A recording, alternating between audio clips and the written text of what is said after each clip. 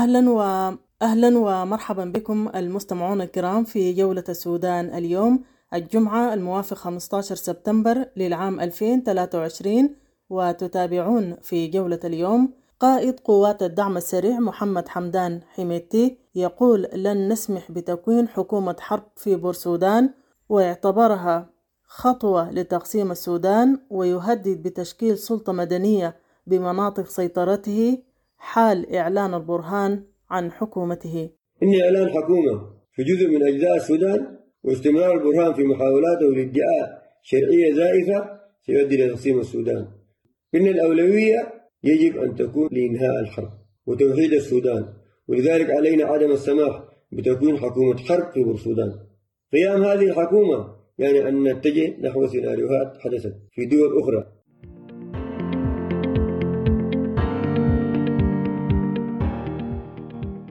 وعضو مجلس السيادة السابق محمد الفكي يقول يجب التعامل مع حديث حميدتي بجدية، لأن وحدة السودان أمر يجب أن يتوحد حوله جميع السودانيين، وليس هنالك خلاف بين الوحدة. هذا الحديث سواء كان حديثا جادا أو كان حديثا للتهديد أو للتلويح أو للمزايدات يجب أن نتعامل معه بجدية، لأن وحدة السودان أمر يجب أن يتوحد حوله جميع السودانيين، وليس هنالك خلاف بين الوحدة. يجب أن يبقى هذا الوطن موحدا، حتى لو أردنا الاختلاف في الرأي السياسي وهذا أمر مشروع، يجب أن يكون لدينا وطن نختلف تحت مظلته.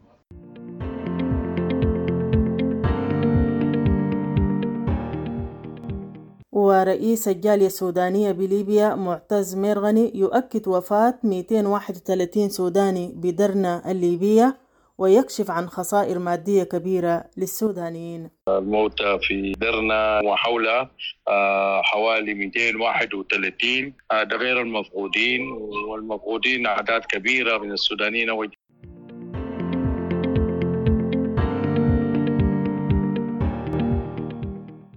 وفي جولتنا أيضا أكثر من 200 أسرة لجأت إلى دولة ليبيا بسبب الأحداث في ولايات دارفور، وأوضاع مأساوية للعالقين بمدينة الكفرة الليبية. الكثير من الأسر في الكفرة محتاجة لإيواء، محتاجة لدعم، لأنهم يتخذون من المزارع في ليبيا، يتخذون أماكن للتجمعات، ويحتاجون إلى إعاشة وغيرها يعني.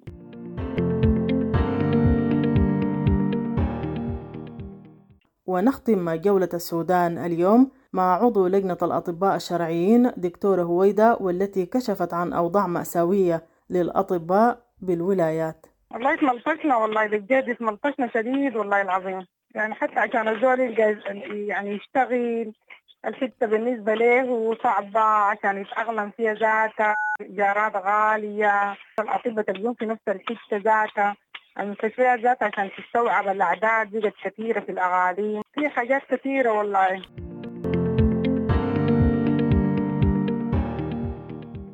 كالعادة نبدأ جولتنا بعناوين الأخبار. قائد الدعم السريع يحذر من تشكيل حكومة في شرق السودان، ويقول سنشرع بتكوين سلطة حقيقية في مناطق سيطرتنا وتكون عاصمتها الخرطوم. حميدتي يقول أن محاولات رئيس مجلس السيادة الفريق البرهان ادعاء الشرعية الزائفة ستؤدي إلى تقسيم السودان. قوى سياسية تحذر من خطاب حميدتي وتقول أن السودان متجها نحو التقسيم، وتطالب بوضع حد للحرب عبر المفاوضات التي تحفظ وحدة السودان. القوى السودانية الوطنية الديمقراطية تتبنى إعلان أسمر لإنهاء الحرب وإدارة الفترة الانتقالية برئاسة قائد الجيش البرهان. المفوض العام للعون الإنساني يصدر قرارا إداريا بتمديد تسجيل عمل المنظمات الوطنية والأجنبية. وزير الخارجية المصري يكشف عن اجتماع لآلية دول جوار السودان بنيويورك على هامش أعمال الجمعية العامة للأمم المتحدة. ياسر عرماني يقول أن المؤتمر الوطني تحصل من قبل على درجة الماجستير في تمزيق السودان، ويرغب الآن في الحصول على درجة الدكتوراه، ويجب التصدي له وهزيمته من كافة المواطنين. الناطق باسم الحرية والتغيير المجلس المركزي يقول تشكيل حكومة في بورت السودان يقود إلى تشكيل حكومة في الخرطوم. 400 مريض بالكلى يتلقون الغسيل بمركز الكلى بسنار والسوكي بما فيهم الوافدين من الخرطوم. وزير الخارجية المصري يتلقى اتصالا هاتفيا من نظيره الأمريكي بشأن عدد من القضايا الإقليمية الهامة وعلى رأسها الأزمة السودانية والوضع في ليبيا. رئيس مجلس السيادة يشدد على ضرورة متابعة رصد الانتهاكات والسرقات وحالات الاغتصاب والنهب وكل الجرائم التي ارتكبتها قوات التمرد. منظمة الأمم المتحدة للطفولة اليونيسيف تحذر من أن القتال الجاري يهدد مستقبل ملايين الأطفال السودانيين. البرهان يوجه مدير الجمارك على ضرورة التنسيق مع الجهات ذات الصلة لضمان انسياب الإجراءات الخاصة بالوارد خاصة المواد الغذائية والدوائية. جمعية الهلال الأحمر السوداني فرع النيل الأزرق تطلق حملة لمكافحة الملاريا بمحافظة الروسيرس وذلك بمشاركة 194 متطوعا ومتطوعة. لجنة أمن ولاية الجزيرة تمنع تزويد مركبات منسوبي القوات النظامية بالوقود بمحطات الخدمة بمحلية مدني الكبرى. مدير الطوارئ القومية بقوات الدفاع المدني يتفقد عددا من الإدارات بالولايات. تراجع إنتاج السمك العربي من 500 ألف طن في العام إلى 250. ووزير الزراعة يرثي الغابات التي تتعرض للقطع الجائر في حزام السمك العربي من دافوك وحتى الحدود الأثيوبية. حكومة إقليم النيل الأزرق تصدر قرارا بوقف التصديق للحفلات النسائية والورش والدورات والتدريبات ابتداء من 14 من شهر 9 الجاري. دول مجلس التعاون تعرب عن قلقها أزاء تداعيات الأزمة الحالية في السودان وتطالب الطرفين بالتهدئة وتغليب لغة الحوار وتوحيد الصف. سلطات مطار بورت السودان تعلن عن إضافة خدمة النقل الجماعي الداخلي بالباصات إلى المطار. قوات منطقة الشجرة العسكرية والقوات الخاصة يعلنون تدمير مركبات قتالية وقتل العشرات واستلام مركبات بعد فرار البقية ويبشرون بقرب نهاية التمرد.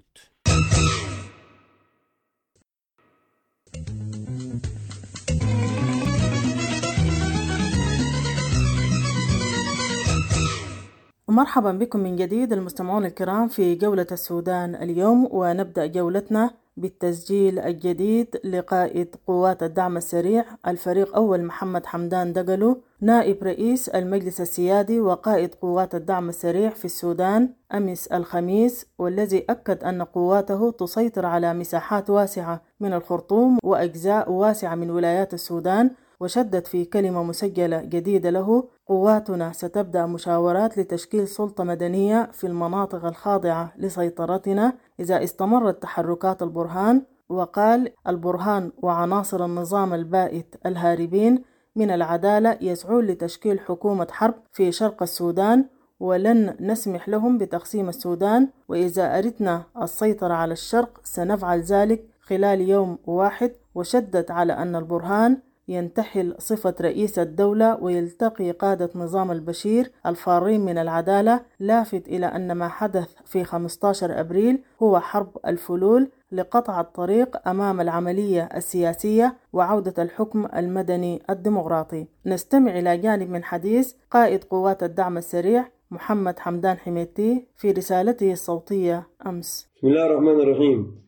يا جماعة شعبنا العظيم، على امتداد ربوع الوطن إلى جميع القوى الوطنية وأحزاب وحركات كفاح مسلح ومنظمات مجتمع مدني، إلى النساء والشباب، إلى القطاعات المهنية والعمال والمزارعين والرعاة، إلى أشاوس قوات الدعم السريع وشرفاء القوات المسلحة الذين انحازوا لرغبة شعبنا، إليكم جميعا أتوجه بالتحية والشكر والتقدير. نترحم على ضحايا القصف الجوي والمدفعية الثقيلة في مايو وشرق النيل وأمدرمان ونيالة، ونعزي جميع أسر الضحايا، ندعو بالشفاء للجرحى.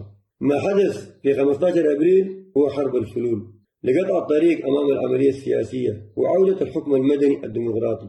البرهان لديه مخطط قديم يصبح رئيس ديكتاتور، وقد خطط لهذا الأمر مع الفلول. عندما بدأ الفلول الحرب كانت تقديراتهم أنهم سيهزمون الدعم السريع في ساعات، لكن بحمد الله وتوفيقه نحن هزمناهم وأفشلنا انقلابهم، والآن الدعم السريع يسيطر على معظم ولاية الخرطوم وأجزاء واسعة من البلاد، وهو أمر أكده تقرير الأمم المتحدة في جلسة مجلس الأمن الأخير. برهان والفلول يسيطرون الآن على شرق السودان وبعض المناطق في شمال السودان، وهي في متناول أيدينا. إذا أردنا فسنكون اليوم في بورسودان.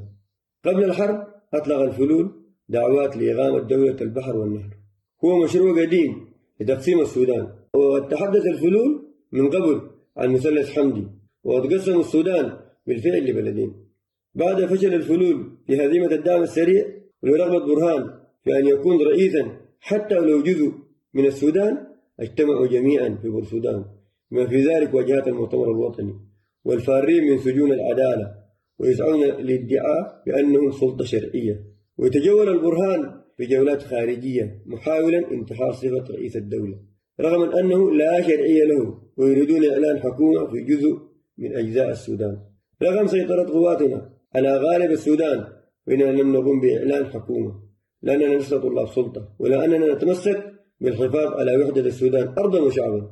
الفلول الآن يجتمعون في بورسودان ويجمعون المجموعات والمرتزقة بما يشكل مهدد لدول الجوار وأمن البحر الأحمر. نحن في الدعم السريع نؤكد للقوى الوطنية والمجتمع الدولي والأشقاء على الآتي: لا توجد منذ 25 أكتوبر حكومة شرعية في السودان، وبعد 15 أبريل حدث انهيار دستوري شامل فقدت بسببه حكومة الأمر الواقع شرعيتها تماما. إن إعلان حكومة في جزء من أجزاء السودان واستمرار البرهان في محاولاته لادعاء شرعية زائفة سيؤدي لتقسيم السودان. البرهان لن يستطيع الحفاظ على شرعيته في القيادة العامة التي هرب منها، فكيف يمكن أن يدعي شرعية حكم السودان ككل؟ إن الأولوية يجب أن تكون لإنهاء الحرب وتوحيد السودان، ولذلك علينا عدم السماح بتكوين حكومة حرب في بورسودان. قيام هذه الحكومة يعني أن نتجه نحو سيناريوهات حدثت في دول أخرى بوجود طرفين يسيطرون على مناطق مختلفة في بلد واحد. نحن لا نرغب في هذا السيناريو، وهو سيناريو يبدد الأمن والسيادة والثروات ويطيل أمد الحرب ومعاناة المدنيين، بل نرغب في إنهاء الحرب وعودة السلام وتوحيد السودان وإقامة حكم مدني ديمقراطي وبناء جيش مهني واحد. لقد صبرنا كثيرا على قرارات البرهان المنفردة على الرغم من عدم شرعيته، ولذلك لن نسمح لكائن من كان للحديث باسم السودان وادعاء أي شرعية. في حال استمر هذا الوضع أو قام الفلول بتشكيل حكومة، سنشرع فورا في مشاورات واسعة لتشكيل سلطة حقيقية في مناطق سيطرتنا الواسعة والممتدة، تكون عاصمتها هي العاصمة القومية الخرطوم، ولن نسمح بخلق عاصمة بديلة. إننا ندعو القوى السياسية والمدنية المطلعة إلى السلام والديمقراطية لتحمل مسؤوليتها والوقوف أمام محاولات تفتيت السودان. ختاما، نحن نرغب في أن تنتهي الحرب ويبقى حل سياسي سلمي، وحينها تتشكل سلطة مدنية شرعية لإدارة البلاد.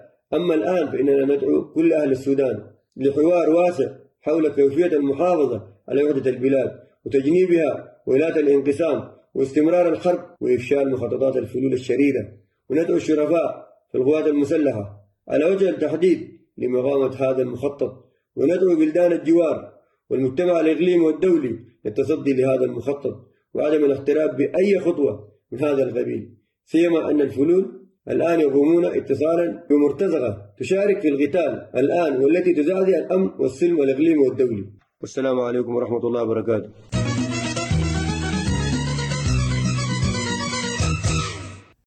ومن جانبه قال عضو مجلس السيادة السابق محمد الفكيه: يجب التعامل مع حديث قائد قوات الدعم السريع محمد حمدان حميدتي بجدية، لأن وحدة السودان أمر يجب أن يتوحد حوله جميع السودانيين، وليس هنالك خلاف بين الوحدة، ويجب أن يبقى هذا الوطن موحدا حتى لو أردنا الاختلاف في الرأي السياسي، وهذا أمر مشروع، ويجب أن يكون لدينا وطن نختلف تحت مظلته. ما قلته اليوم هو تنبيه على خطورة الحديث الذي أدلى به قائد الدعم السريع، أنه بصدد تشكيل حكومة موازية حال تشكيل قائد الجيش لحكومة في شرق السودان أو في أي مكان آخر.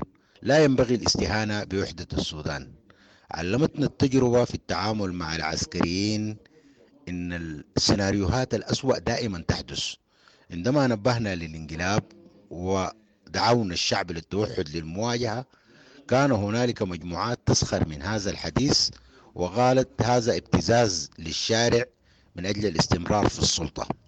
لاحقا نبهنا في فبراير قبل شهرين إلى أن الحرب قادمة لا محالة في حالة الحشد المستمر، وأيضا تم تقسيم صوت الشعب بأن هذا الحديث هو ابتزاز لتمرير التسوية والهبوط الناعم وتمرير الاتفاق الإطاري، والذي لو كان قد اكتمل إلى الاتفاق الشامل لتفادينا هذه الحرب، وأي تنازلات قدمت كانت هي أخف ثمنا مما حدث للسودانيين. الآن ندخل مرحلة جديدة بهذا الحديث الخطير جدا. هذا الحديث سواء كان حديثا جادا أو كان حديثا للتهديد أو للتلويح أو للمزايدات، يجب أن نتعامل معه بجدية، لأن وحدة السودان أمر يجب أن يتوحد حوله جميع السودانيين، وليس هنالك خلاف بين الوحدة. يجب أن يبقى هذا الوطن موحدا، حتى لو أردنا الاختلاف في الرأي السياسي وهذا أمر مشروع، يجب أن يكون لدينا وطن نختلف تحت مظلته.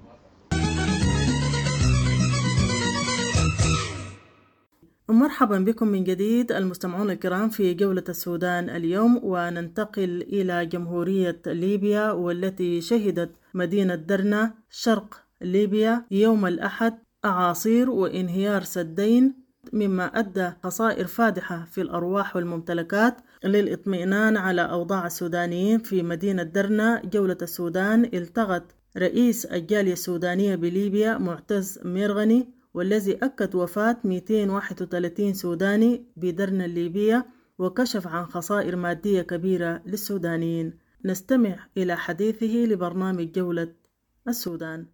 فيكم على إتاحتكم وعلى إتاحتكم لي هذه الفرصة، وكذلك سؤالكم عن الأوضاع الكارثية في مدينة درنا، وده يدل على اهتمامكم بأخوانكم السودانيين في دول الميجر. حقيقة الوضع وضع كارثي في مدينة درنا. نسأل الله أن يتغمد كل الموتى بإذن الله، نحسبهم عند الله شهداء، كذلك جرحى ربنا يشفي الجرحى ويعيد المفقودين بإذن الله. ولكن الوضع حتى الآن حصيلة القتلى في أو الموتى في درنا وحولها حوالي 231، ده غير المفقودين، والمفقودين أعداد كبيرة من السودانيين والجنسيات الأخرى والأشقاء في الليبيين حقيقة. والوضع سيء، يعني ممكن نقول المتضررين عددهم يتعدى 700 سوداني أو أسرة سودانية متضررين من هذه الأحداث التي حدثت نتيجة السيول والفيضانات في مدينة درنا شرق دولة ليبيا الشقيقة. طيب ال 200 ديل كلهم يعني الإحصاءات ثبت إنهم ديل سودانيين 231. طيب المجهودات ناس السفارة السودانية، هل في مجهودات جاتهم مثلا والله المجهودات الإخوة في القنصلية في المنطقة الشرقية في مدينة بنغازي متابعين ومشكلين غرفة طوارئ من الإخوة في السفارة والإخوة في الجاليات بالمنطقة الشرقية، ومتابعين متابعة دقيقة جدا لصيقة ومتابعة دقيقة جدا لكل الأحداث هناك ما يخص الرعاية السودانية. طيب السلطات الليبية في بعض مناطق إنه تم إجلاهم، قال له وفرت لهم محلات للناجين ديل إنه مساكن اللي ما عندهم. طبعا أخواننا السودانيين في مدينة درنا نفسها المناطق اللي ما تأثرت عديد منهم استقبلوا ووزعوا المواطنين والأسر على البيوت، وجزء كبير موجود في الجالية في مقر دار الجالية في مدينة درنا. والله الأرقام يا هو اللي يجي زول للجالية أو للقنصلية وبيقول إنه عنده ولد وعنده قريب وعنده فلان ده كان معانا مفقود ما موجود كده. الأعداد لحد هسه ما بين 5 في البيضة، 3 في الشحات، 5 ولا 6 في درنا. ولكن طبعا المفقودين أكثر بكثير لأنه في بيوت بالكامل جرفتها السيول والفيضانات وكده. أو إحياء بالكامل يعني.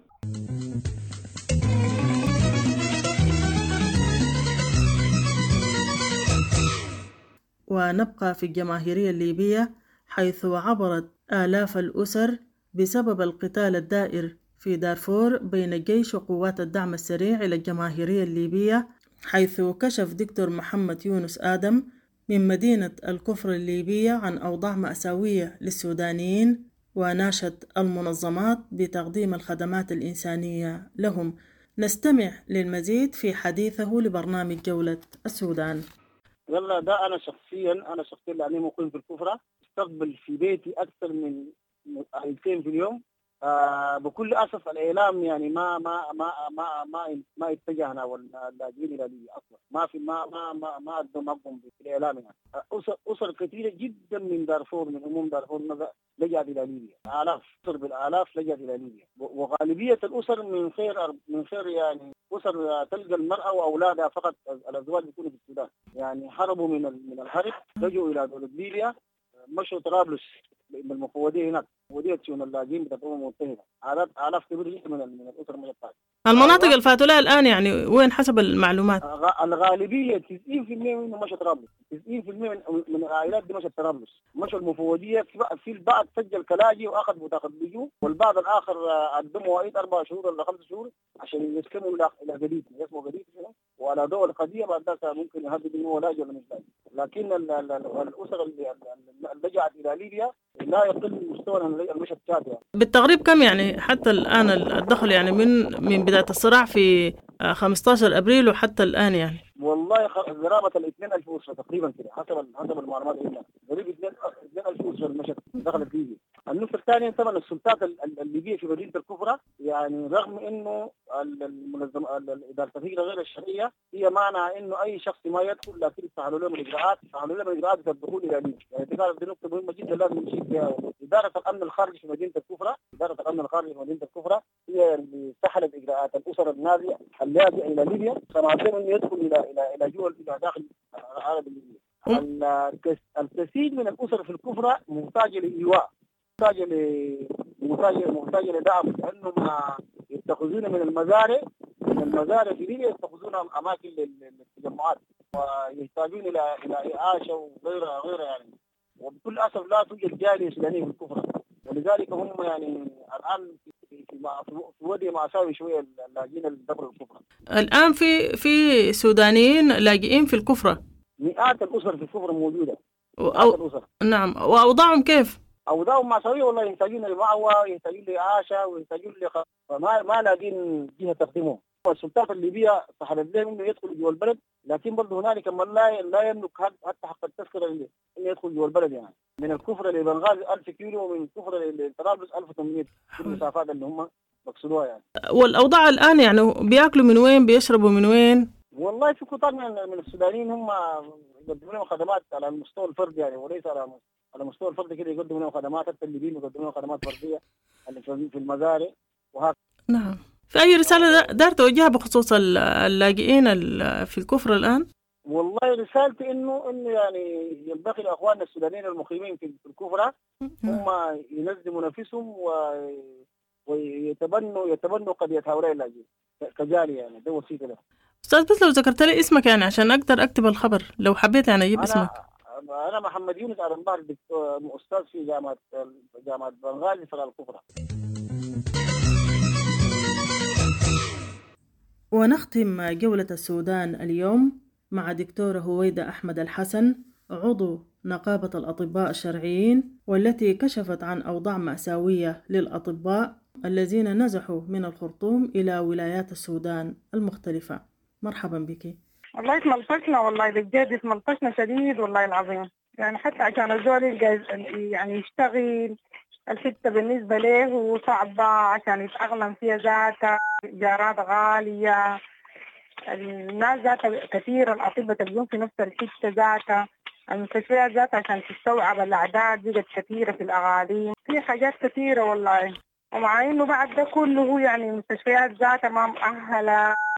الأوضاع الإنسانية عموما يعني بعد الحرب هل أوضاعهم اتحسنت؟ هل ساءت أسوأ للأسوأ؟ هل في حاجات متوفرة بالنسبة لهم يعني في ظل إنه في بعض الناس بتعمل يعني في المستشفيات بتاخدوا الأجور؟ طبعا إحنا ما صرفنا مرتبات أصلا يعني كويس. يعني مثلا هسه أنا موجودة في الولاية الشمالية، يعني في الولاية الشمالية دي أنا مشيت كان صوحت في المستشفى عديل إنه اشتغل في مستشفى كريمة مستشفى كريمة ذاته كم طبيب، يعني عددنا ذاته بقى أكثر من العيانين. ثانيا اشتغلت في المستشفى الصيني ده بس ده برضو العدد يعني بتاع الأطباء كتير والعيانين ما كتيرين شديد. اشتغل يومين في الأسبوع فيها. بقيت أمشي الأغاليم يعني القرى اللي حوالينهم دي، يعني في قرى كده حوالينهم بمشي يعني. لكن طبعا لأنه هنا الإنسان بسيط وذاته هم عندهم قروش وكده، يعني الكشف ذاته بقروش بسيطة جدا يعني. وأكثر اتضرعنا لهم يعني، كمان أكثر كنا متضرعين يعني. أنا ما كنت قادرة ذاتي أقول لهم إنه بقروش يعني. بقوا هنا مأجرين يعني، أكثرنا مأجرين يعني، والإيجارات غالية شديد جدا جدا يعني. واخترنا جينا من غير عرباتنا من غير حاجاتنا يعني في هجرة بتاع الأطباء الآن من الخرطوم للولايات. ما كل الأطباء دي لهم دول ولايات يعني. وما في أي كونتاكت بين الوزارة مثلا يقول لكم أرجعوا ولا كده تعالوا الخرطوم أخي أدابهم قالوا دارين يدونا مرتب شهري 4 لهم زمن أدوا ناس الاتحادية، ناس وزارة الصحة الاتحادية ادوهم قروش مرتب شهري أبريل. بس إحنا لينا زي ما بيقولوا دارين يدونا مرتب شهري أبريل. ليه تبرتبوا ليه وليه ما تم يعني مدونا. بحديث عضو لجنة الأطباء الشرعيين دكتور هويدا أحمد الحسن عضو نقابة الأطباء الشرعيين، نكون قد وصلنا بكم إلى ختام جولة السودان اليوم قدمناها لكم من راديو وتلفزيون دبنقا. حتى الملتقى، لكم تحياتي وتحايا الفريق العامل. إلى لقاء.